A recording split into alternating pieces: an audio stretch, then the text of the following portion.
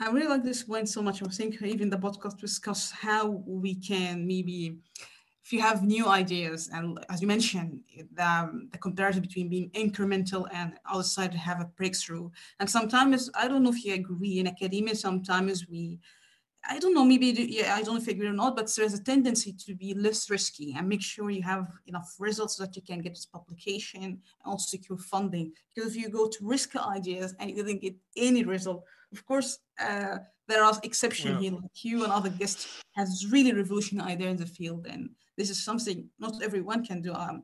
Maybe I'm wrong, but Yeah. that's why there's a tendency to be less risky and do what could Right. be like Right. incremental way. Yeah. Look, academia is very conservative, and it's particularly conservative when it comes to reviewing papers and reviewing grants and so on. And it's true that when you come to risky, bold ideas, it's harder to innovate.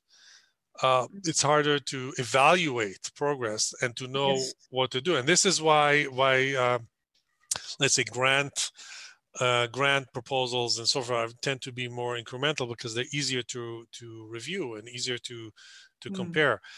It's true. So look for maybe the for academia, however, has the broadest license to do non-incremental stuff. Like companies have financial constraints to make them do incremental things and make them look at the next quarter. Academia has this very progressive and unusual license to do moonshots, Mm. and it's scary to do these big ideas. But I think it's very important because if academia does not do big things, who's going to do that? Mhm. So I agree. Academics tend to be conservative, but I think one has to fight that urge to be conservative and to do the big things. And if you're faculty, it's a little bit different because you can mitigate, you can hedge your bets by doing some risky things and some incremental things, and there you're always going to have Mm. something.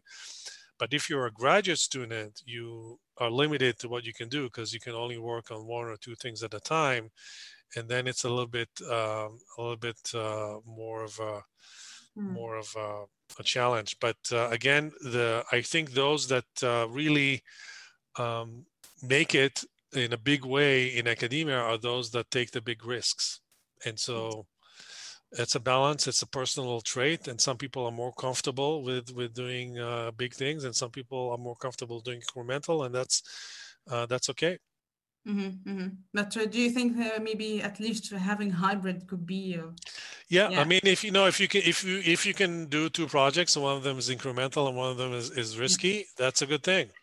yeah, That's yeah, yeah. in general, being able to do more than one project at a time has always proven useful, both for me as a faculty and for students and PhD students. If you can do multiple projects at a time, you hedge your bets. You can do risky and conservative at the same time. Also, if you're doing, there's always a chance that a project might not work. It's just a good thing to do if you can manage that.